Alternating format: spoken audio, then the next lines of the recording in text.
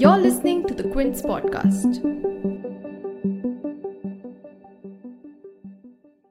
ये जो इंडिया है ना, it's trying to say something to us. But are we listening? I am Rohit Khanna. Police को phone किया तो सिर्फ आश्वासन दिया जा रहा है, बार बार रिपीट एड्रेस ही पूछे जा रहे थे जी, लेकिन कोई मदद नहीं आ रही है। ये जो इंडिया है ना, यहाँ की police, our police, is it really so incompetent? It is impossible to believe that Delhi police is so bad at their job. It is impossible to believe that the Delhi police failed miserably at dealing with the violence in Northeast Delhi because of sheer incompetence. Look at the long list of mistakes that the Delhi police made, pointed out in media reports and by former senior police officers. No less than 6 alerts from the Special Branch and Intelligence Wing that came in during 23rd February about violence about to erupt were ignored by the Delhi police. No preventive arrests were made, though the local police is always aware of traditional troublemakers, local goons, etc. Section 144 was imposed too late. There was no attempt at area domination, no increased police presence on the streets as tension rose. Shoot-at-sight orders came too late. Former cops have even rubbished the excuse offered by some Delhi cops that they were waiting for orders. The police doesn't wait for orders when they see mobs on the roads, vehicles burning, shops being looted and gutted. What would have happened if such a situation had emerged in UK and USA? Nobody waits for an order. The police are designed to work on autopilot mode and no instructions are required from anywhere. A verified and chilling video saw a bunch of policemen actually becoming the mob, surrounding 5-6 injured youth, abusing them, beating them further. How could policemen be doing this? And since this is what they were doing, that is joining the mob, no wonder they failed to control the violence. Another verified video saw youth fixing a saffron flag on top of the Badi Masjid in Ashok Nagar. And around 20 hours later, when the Quint went to the masjid, the saffron flag was still up there. But why? Why hadn't the Delhi police brought that flag down? That flag on top of the mosque could have incited more violence. Is the Delhi police and its top cops so incompetent that they didn't realize that?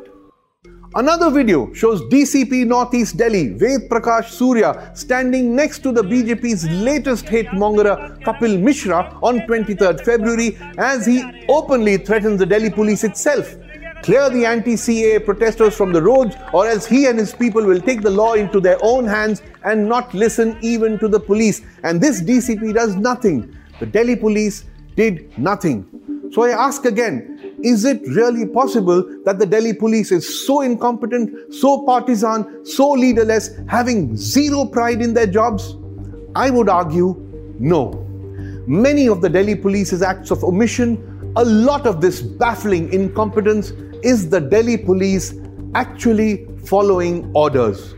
Former Uttar Pradesh Police Chief Prakash Singh says the police in India, Delhi police, state police all over, get no insulation from their political bosses. They have to take orders from them, reducing them to government agents, reducing them to servants of the ruling party. And this is the sad fact. Political leaders practically asking the police to look away as communal violence, as casteist violence unfolds anywhere in the country over the decades, be it Delhi in 1984, Mumbai and other parts of India in 1992-93, Gujarat in 2002, Muzaffarnagar and other UP towns in 2013, or indeed Delhi yet again, now in 2020.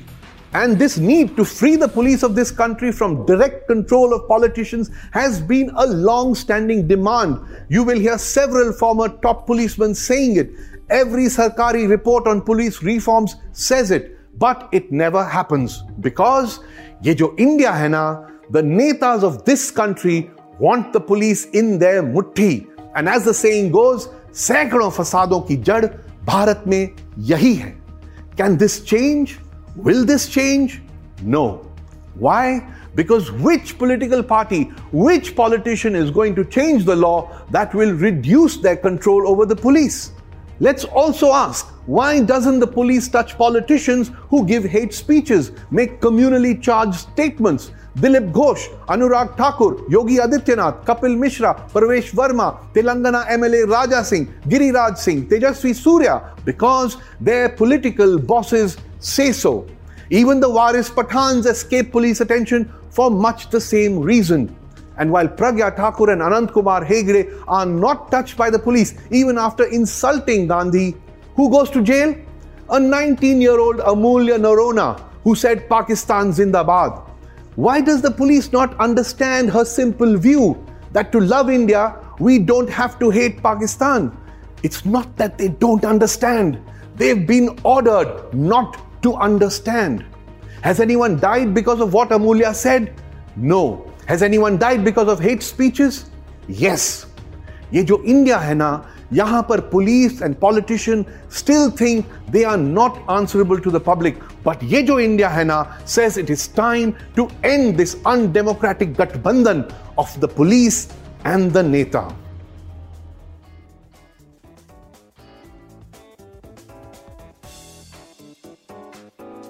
Thanks for listening. Log on to the Quint's website and check out our other podcasts.